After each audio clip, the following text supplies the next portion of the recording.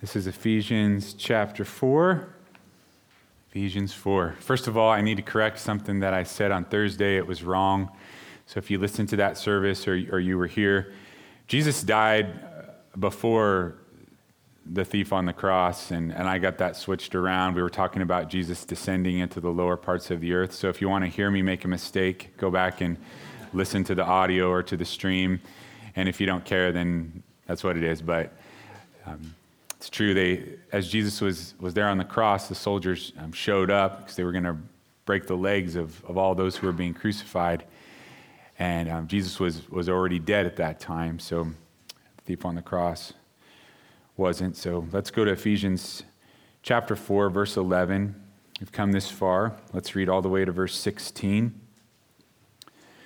And he himself gave some to be apostles, some prophets, some evangelists, and some pastors and teachers, for the equipping of the saints, for the work of the ministry, for the edifying of the body of Christ, till we all come to the unity of the faith and of the knowledge of the Son of God, to a perfect man, to the measure of the stature of the fullness of Christ, that we should no longer be children, tossed to and fro, carried about with every wind of doctrine by the trickery of men, in the cunning craftiness of deceitful plotting.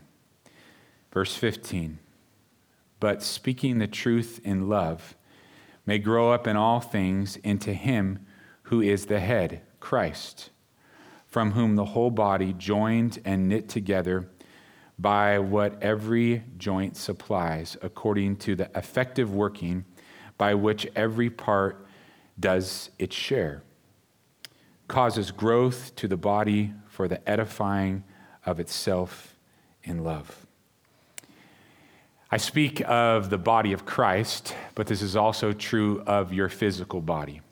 When the body is working effectively, did you notice that phrase in the text? When the body is working effectively, we don't always take the time to figure out why it's working effectively.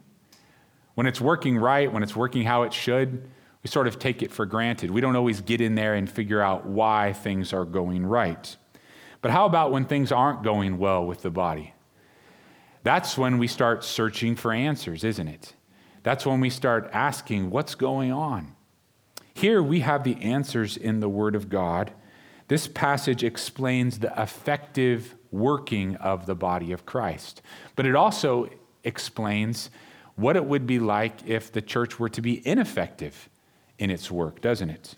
So we're calling this the body working effectively. That's the title. And if you're keeping track of the points that I attempt to make, they'll all start with the body working effectively, and then we'll finish that off with something from the Bible that shows us what is the church like when it's working the way that it should work. I chose to put it in the positive context, but you could also put it in the negative context, couldn't you? You could say the body working ineffectively, because the truth is that a lot of the time we're not working that effectively. We're working, but we're not working according to what the Word of God says. We are the church, we are the bride of Christ, bought with the blood of Jesus.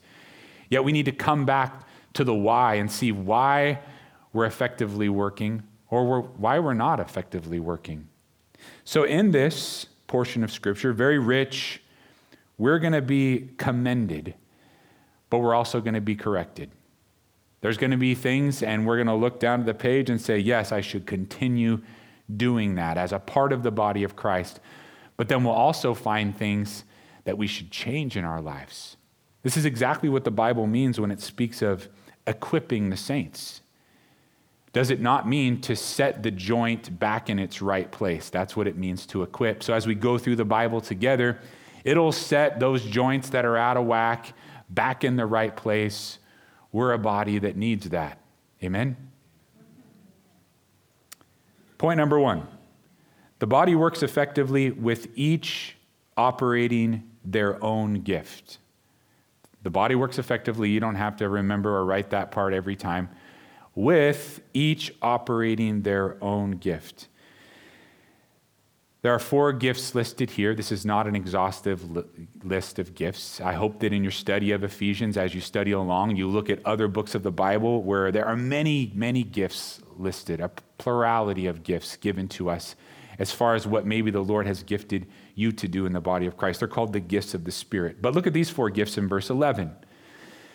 These 4 gifts are centered on the Word of God, aren't they? The apostles wrote the Holy Spirit-inspired scriptures. And this book tells us that the church is built upon the foundation of the apostles and the prophets. So is not apostleship a ministry of the Word? Yes, it is. What does the Word of God do? It equips us. It edifies us to work effectively. Look at the next gift, and we covered these in more detail on Thursday night, just moving through them again quickly. The prophetic. To prophesy is to proclaim the Word of God. There it is again, a gift of the Word of God, a gift in the Word of God, speaking forth God's Word, prophecy. Evangelists. What does an evangelist do? They share the gospel. They preach the gospel. Again, the Word of God being given. Pastor teachers. What do? They are to teach the Word of God. These ministries equip and edify the church, build us up. Now, to the point, the church operates effectively when each uses their own gift. Your gift might not be one of these 4. Maybe it is, maybe it isn't. But this is the truth, that some fancy themselves to be teachers when they are not. Some fancy themselves to be evangelists when they are not. I'm looking down at my notes on purpose so you don't say I'm looking at you. Many are disillusioned. Some think they're apostles or prophets. When the eye knows that she's an eye and functions as an eye, that's when the body of Christ works effectively. And when the hand knows that he's a hand and works like a hand, that's when the body of Christ is working effectively. Yes, we will speak to one another in psalms and hymns and spiritual songs. The Bible commands us to do that, but that doesn't mean that you're gifted to teach the Bible. Yes, when it comes to sharing the gospel, all of us should do that, but that does not mean that all of us are especially gifted as evangelists, does it? That's a gift. So it's kind of difficult, at least for me anyways, because we're supposed to be doing these things in general, right? We're supposed to be speaking forth the Word of God, but that doesn't necessarily mean that we're gifted to teach. We're supposed to be sharing the gospel. That's your job if you're a Christian. But that doesn't mean that you're Greg Laurie or Billy Graham, does it? When it comes to the gifts of the Spirit, please listen to Him. Listen to the Holy Spirit and what He is saying to you. He will direct you.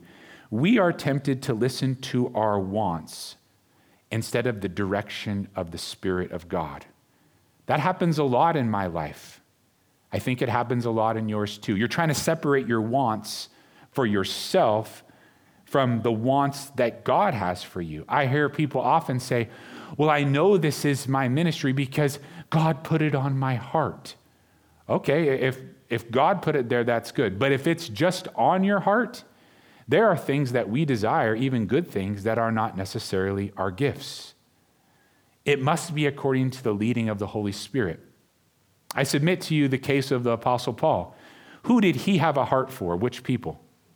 The Jews. He said he would give his soul, not just his life, his soul to see them saved. And Paul was called to be the apostle to the Gentiles. So it's all about understanding God's heart for where He wants you in the body of Christ, not necessarily listening to your yearnings, because you can want something badly, but it doesn't necessarily mean that God has called you to do it. Listen to the leading of the Spirit of God. Also, listen to godly counsel regarding your gift or your gifts, because many times we have more than one gift that's given to us.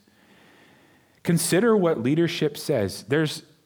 It's not weird or controlling to listen to leaders in the body of Christ. They're called under-shepherds. They're called overseers. It would be weird to not consider what they might say to you. I see this thing now in the church where we're warning people about don't let your leaders control your life. I don't see that. If I'm controlling your life, I'm doing a bad job at it, right? But listen and say, God put these people in my life and I chose to be a part of this body. What are they saying to me, is that what the Spirit is also telling me as far as where the Lord would use me and what my gift is? Listen to that godly counsel. I also point this out to you. Keep in mind that some will push you in a certain direction because they want to encourage you.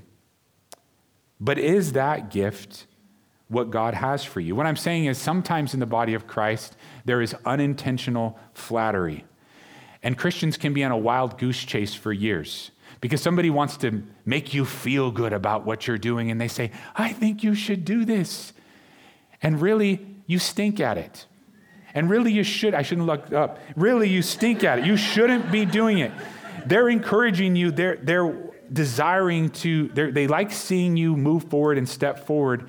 And they say, wow, that was awesome. And it really wasn't. So make sure that it's godly counsel, not just wishful thinking or somebody that wants to encourage you. Is it encouragement in the right direction, in the area that God has gifted you in? But somebody told me I was gifted to be a music minister. Yeah, that was your mom.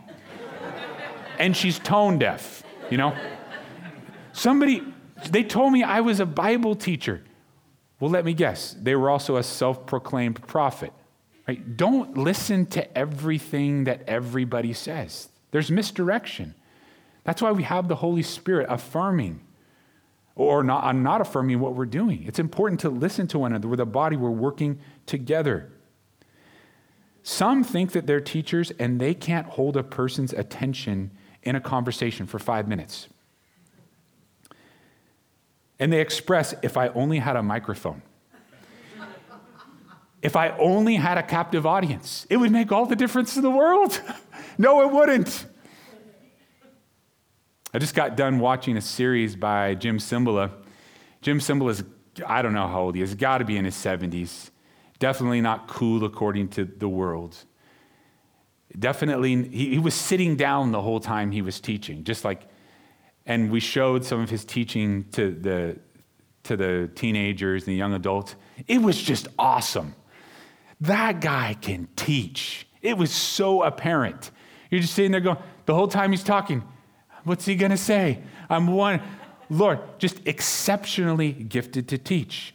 I bring this up because if you go back to verse 7 in this very book, chapter 4 still, it says, according to the measure. This is difficult for us too, because we can be gifted to do something, but we don't necessarily have the same measure of that gifting as somebody else.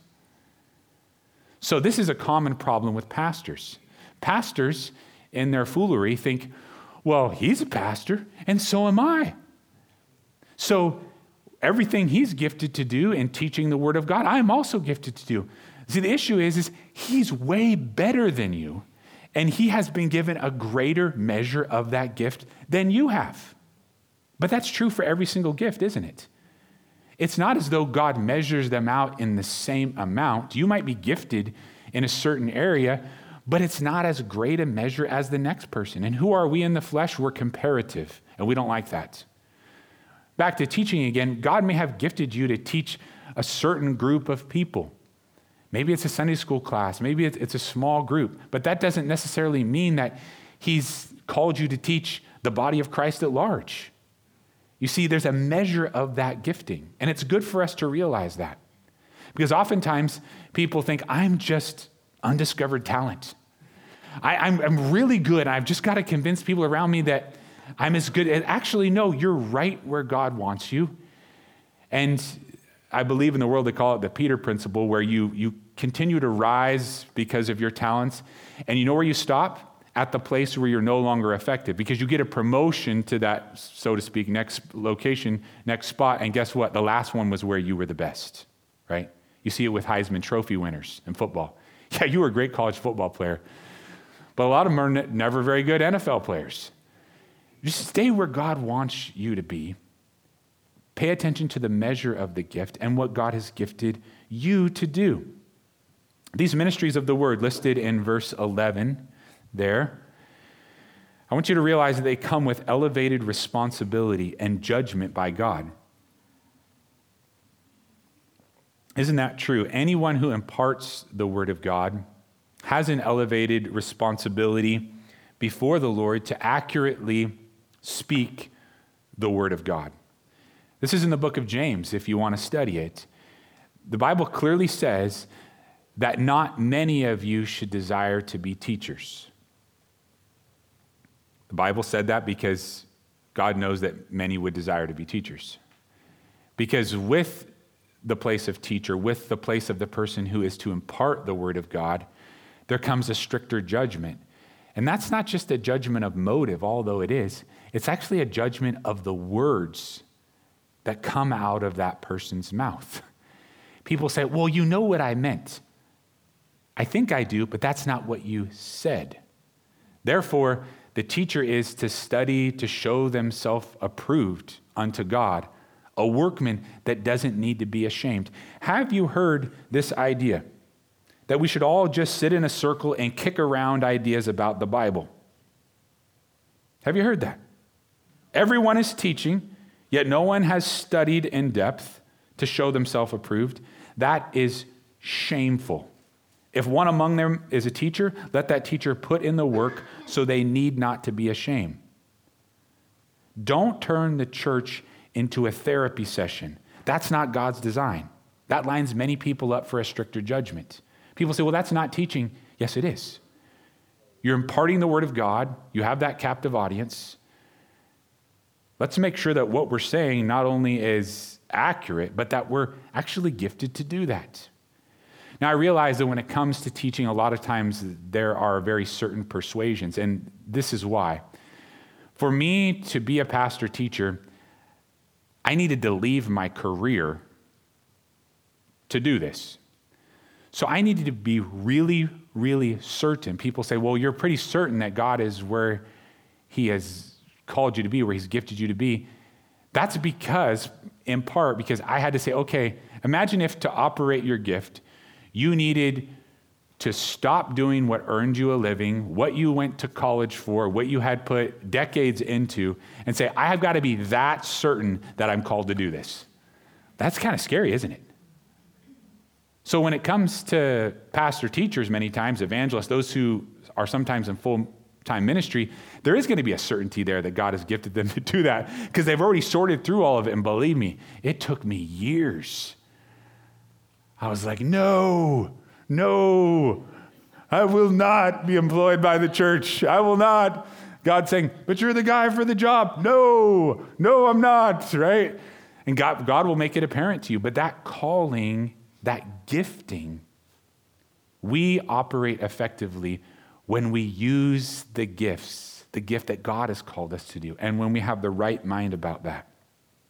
Do what God has gifted you to do by his grace. We covered that in the last session. It came to you by grace. Administer that gift by grace.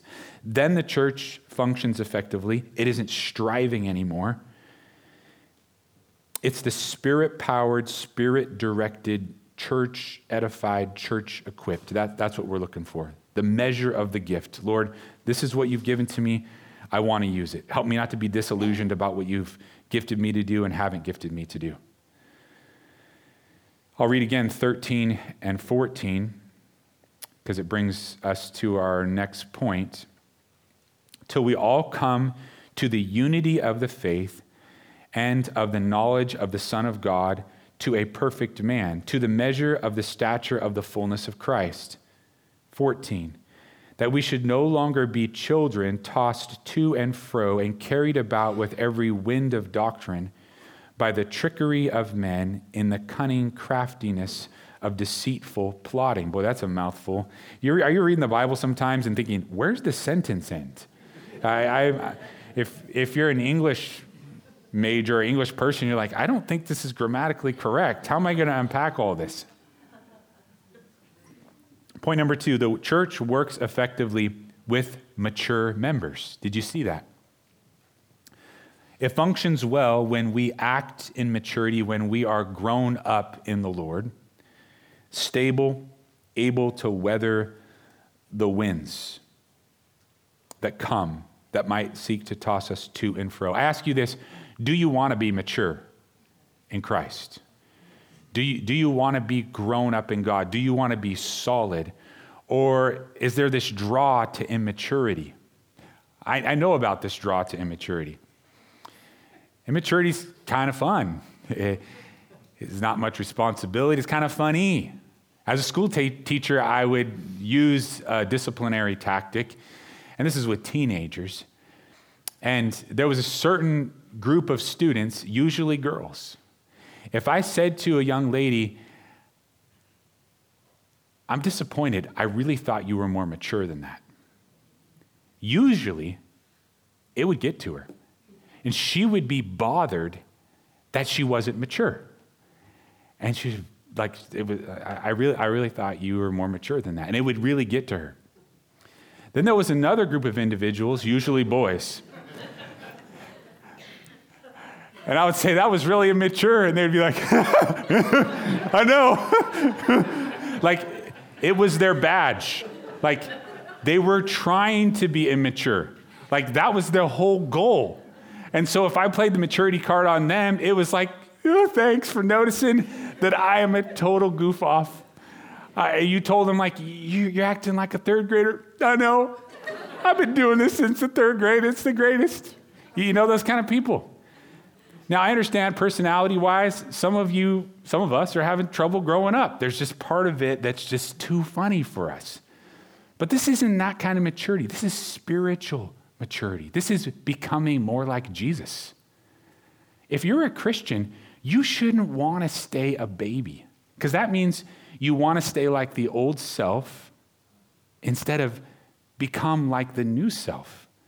So when we say the church works effectively with mature members, really the question to start is, do I want to be mature in the Lord? Or do I see that as some sort of stodgy thing for old people? That was a struggle for me for a long time. I thought, well, let the old people be mature in the Lord. It's my chance, it's my opportunity to be immature in the Lord. No, grow up. It doesn't mean you can't have fun anymore, but be solid so that you're not tossed to and fro with every wind and wave of doctrine. Look at what's described here in verses 13 and 14. Isn't it immaturity? These are some undesirable traits of children. Look, they're gullible, they're foolish, fickle, back and forth. I think this thing one day, this thing the next day. This idea comes along and I'm blown this way. And then I'm blown back this way again. This trend comes out, and all of a sudden I'm starting to believe that and think that's the right way.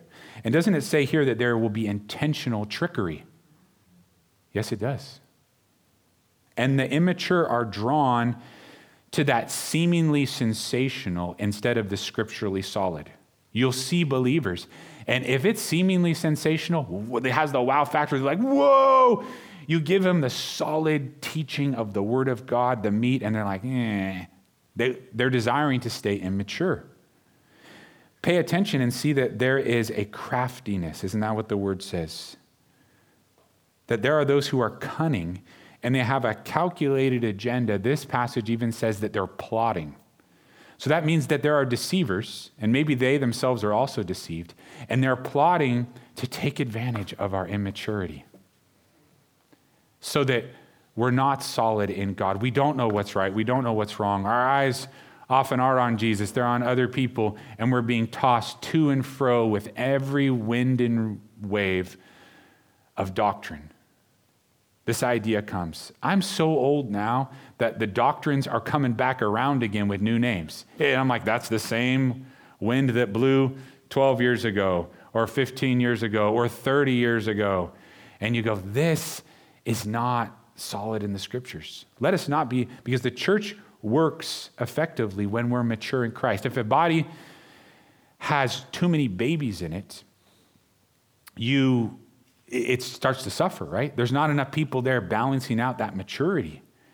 And we need to grow up in the Lord and desire that. I want to be like Jesus. I want to be mature. This passage calls it the perfect man or the perfect person. It doesn't mean that we're going to stop sinning. It just means we're going to sin less and be more like Jesus, walk closer to him. That's what we want. The immature almost never have their guard up. Do you see that? They're not expecting to be taken advantage of or led astray. Everyone who says they're good must be good. Everyone who says glory to God or praise to God, they must mean it. The immature lack discernment, therefore they lap up almost anything. And this is where it really gets good, or bad, I should say. The immature consider themselves to be mature. You ever had a kid like that? Consider themselves to be mature, so they're gullible, but they think they're grounded. So do you see how this is a setup for instability? So let us be discerning. That doesn't mean that we need to be accusatory. Let us be watchful. That doesn't mean that we should be judgmental. You know what I mean? You can be wary, but it doesn't mean you've already made your mind up. You're just careful, right?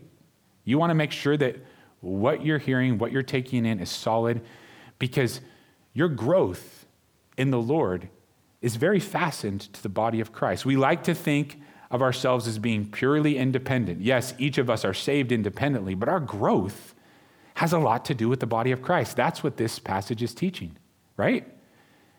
How can we be mature in the Lord without that body around us? The Bible says this is the tool, this is the way, one of the ways I want to bring you to maturity. Tethered to that truth, solid in the scriptures. That was point number 2. The body works effectively with mature members. So just by a raise of hands so we know, how many of you are mature? I knew there would be one person that would see the humor. Were you the guy who would laugh about the immaturity? Yeah, I knew it. Chant. I even though I didn't go to third grade, I was actually, Doug and I, same elementary school. Some of you, I can just picture you in the third grade. It was probably funny. Next, the body works effectively in unity.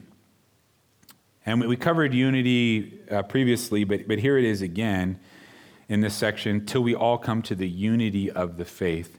Maturity definitely matters, but then that working together, huge component in effectiveness. Verse 12 says, saints, that's the church, the body of Christ. Also in that verse, that's the church. Have you ever known a mature Christian who is not operating their gift in a way that's connected to the church? Have you ever known a mature Christian who's not operating their gift in a way that's connected to the church? I haven't. Now, I've seen self-promoters, smooth talkers, but a solid saint isn't like a preferential island, a person that participates on a conditional basis. Being a part of the church matures us. That's what the Bible is saying. We need that for our maturity. The friction, isn't there a lot of friction in the body of Christ? That friction rounds off our edges, that interaction, that working together keeps us from being extensively prickly. Can you imagine how prickly I would be if I wasn't a part of the church? I would be terrible, just jerk upon jerk. But Lord, I need to be a part, and you're taking those prickles off. How about a joint? Because in this passage, it's likened to joints. How about a joint that you don't use for a while? Have you ever been in a cast or in a brace, and there's a joint and it's bound for a while? And before it was put in that cast or that brace, it worked quite well. But then you need to keep it still because of a fracture, break, whatever, and you get it out and you're just like, man, I can hardly straighten my leg. I can't even move my ankle. Because it hasn't been operated. That joint hasn't been working, right? And then you get back in there again and God rehabs you and you're like, now I'm working smooth again. So it is with the body of Christ. We're glitchy without each other. And it is easy to be separated because it hurts to move, it hurts to exercise, it hurts to do something. But in the long run, it's for our maturity, it's for our strengthening, it's for our equipping. Unity in the body of Christ to work effectively. I look at verse 16. Joined and knit together by what every joint supplies, according to the effective working by which every part does its share. Isn't that a description right there of unity, harmony, cooperation? It strikes me that some people that talk a lot about unity are actually inconsistent in their gathering with the church. They're here, there, and everywhere, but rarely connected in a meaningful way. So we're to be like joints in the body. Imagine what it would be like if you didn't know if your foot was going to show up today. That is not an unbiblical analogy. You just weren't sure if you were going to have a certain body part, a certain member available for function. It would drastically affect the way that you live your life. And so unity is about operating, not just about the big warm and fuzzies. I want to be in there. I don't want to be floating. Maybe I'll skip this one since we're short on time and it's difficult. It's number 4. It is the body works effectively in love. We'll go to the next one. No? Okay. Look at 15. But speaking the truth in love. Look at 16. For the edifying of itself in love. This might be the hardest pill to swallow. Of course I love people. Don't even insinuate that I don't love people. Love is lowly and doesn't have to prove itself. Love is patient. Isn't that true? And people can be frustrating at times. I look at 15 and the body operating effectively in love. Speaking the truth, and we're called to do so, can be like a slap in the face. And it's true that I would have spoken the truth, but it's not to be my desire or your desire to speak truth in a manner that's like a slap in the face. We might say, blessed are the wounds of a friend, and we even break out the scriptures, right? Deceitful are the kisses of an enemy. I'm the friend that wounded them, and they just couldn't take it. But the question for us is that, are we speaking the truth in love, or are we speaking the truth out of spite or out of frustration? And even if you speak the truth in love and you act in love, it's not always received. But if you're having difficulty with people receiving the truth that's coming from you, step back and look at the scriptures and say, am I delivering this truth in love? Do they know where I'm coming from? Do they see my care for them? This is why the Bible is so particular about seeing somebody's face and meeting with them, coming to them and speaking to them, because your love comes across, your care comes across in a way that it won't on FaceTime or Facebook or whatever you're going to do. It's just not going to be the same. Speak that truth. Don't shirk from it, but speak it in love. That's when the church operates effectively. When we speak the truth, but it's not in love, we don't have that lubrication anymore, and the church just starts to break down. So if you know you are a very straightforward person, to put it lightly, let the Lord season your speech with his grace. Because maybe he's given you the ability to state the truth in a very forthright manner. But it must also be done in love, not apologetically, not saying things that you don't mean, but presented in love. That's when the church works the way that it should. I want to be able to get away with, so to speak, saying things that are very difficult because it's in love. Because that's what the Bible says we should be for each other. I don't want you to be easily offended. I don't want to be easily offended. And if it's done in love, because we know that there's this sacrificial care that's there, and it's not just something that we're spewing off, that's when the church works effectively. We're talking about gifts, and so I've got to read it. It's just such a powerful passage, 1 Corinthians 13, chapter 13, verse 1. And this is talking about the gifts, and it's talking about love. And you could be a person with a lot of awesome gifts of the Spirit. But if we don't have love, they're useless. Though I speak with the tongues of men and of angels, but have not love, I have become sounding brass or a clanging cymbal. And though I have the gift of prophecy and understand all mysteries and all knowledge, And though I have faith so that I could remove mountains, but have not love, I am nothing. And though I bestow all my goods to feed the poor, and though I give my body to be burned, but have not love, it profits me nothing. So we couldn't skip this point. Even if you are a martyr, isn't that what the Bible was getting to? If you don't have love, it's all for naught. Maybe you're extremely philanthropic. You give to the needy. Do I have love? Maybe you are an incredibly gifted person. If you don't have love, it's not going to do any good. I don't want to be that person. You don't want to be that person. Where they say, yeah, they're gifted by God, but can they love? That's the question, isn't it? So often we highly esteem the gifts, and we say, wow, I'm so ministered to when that person does what they're supposed to do by the Lord. But really, love is the clincher. At the very end of 1 Corinthians 13, it says, but the greatest of these is love. Like if we're not in there loving, then the gift is going to fall flat.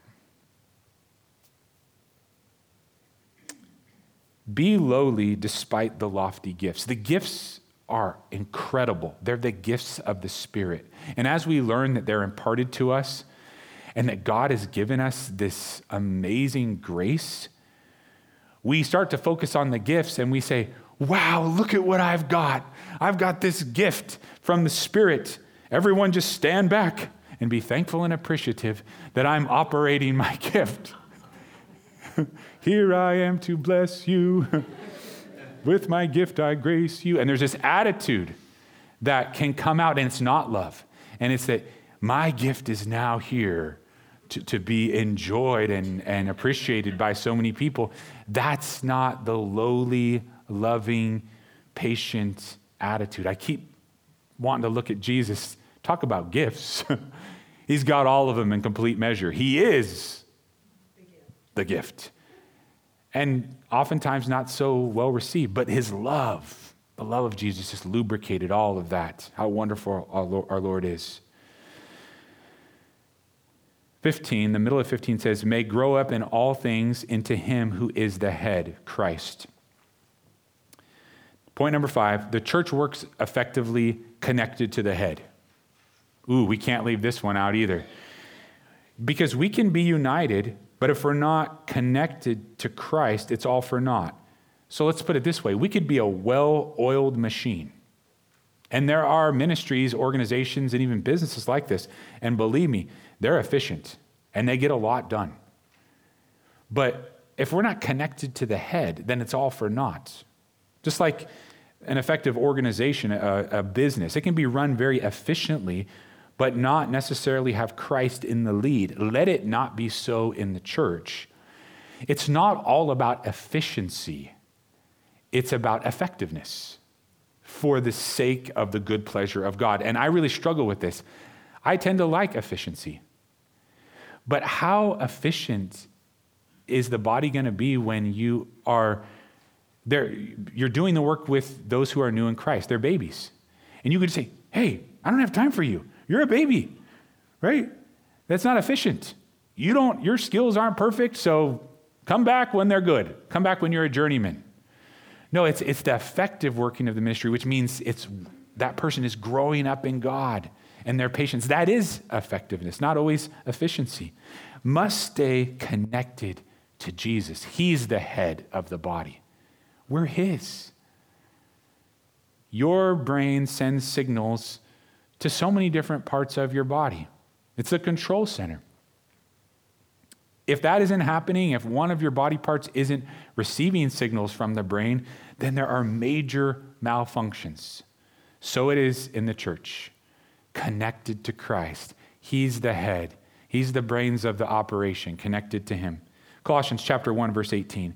And he is the head of the body, the church, who is the beginning, the firstborn from the dead, that in all things he may have preeminence. So it's back to Jesus over and over again.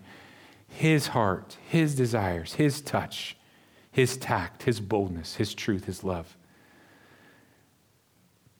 Now, some would take this to mean that no other part of the body can lead, since none of us are the head. Christ is the head.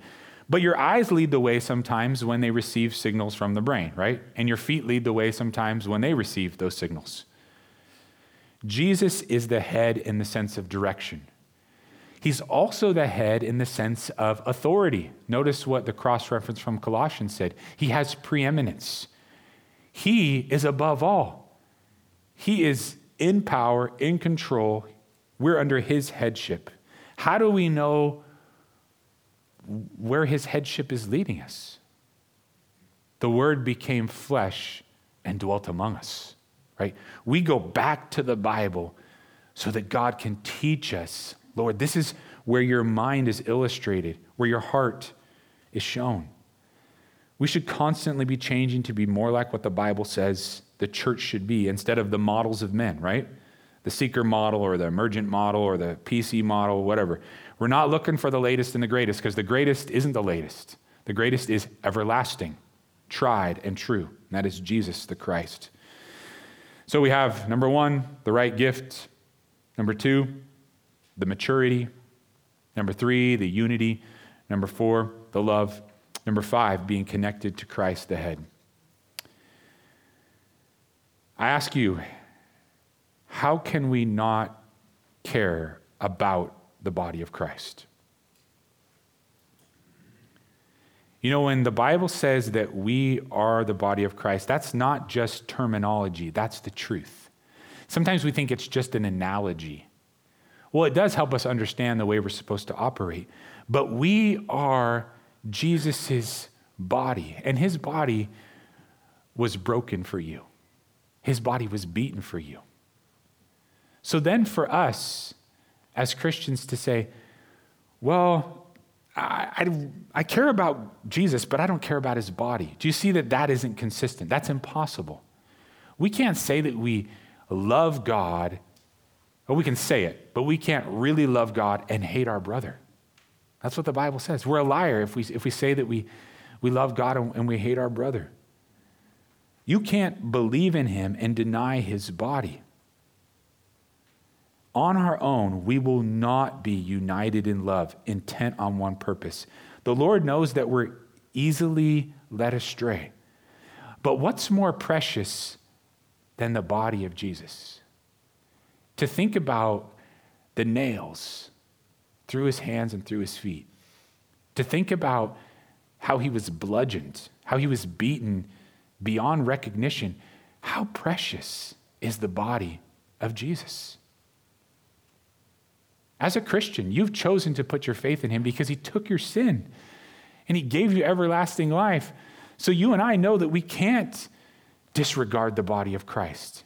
And we can't separate and say, oh, that's the church. It's really not the body. No, it is.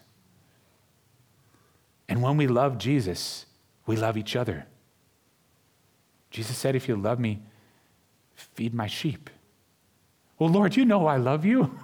Do you love me? He keeps reminding us, you can't say that you are mine and I am yours, and then say, oh, I'm not going to love people.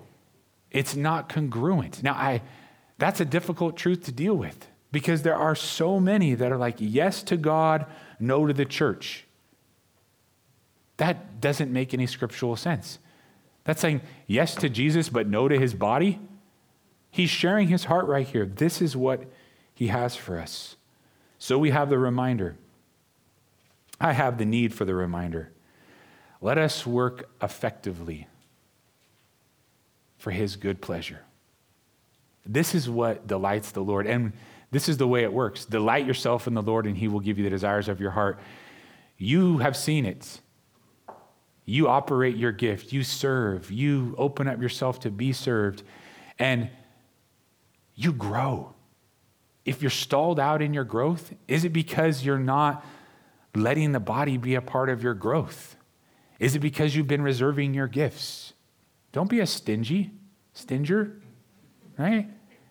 Let it flow through you, God-given by his grace to bless you and to bless others. Here we are at the cross again, because that's where your body hung, suffering for our sins, Lord. Here we are thinking the way that we should and in our right minds, surrendered.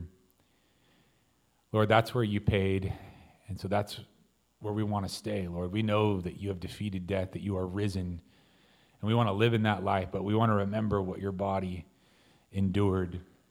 And Lord, may we never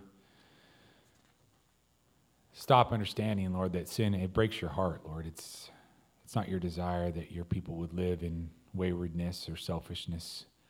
Pull us in, Lord, to be just who you want us to be. That's the place that we want to be in.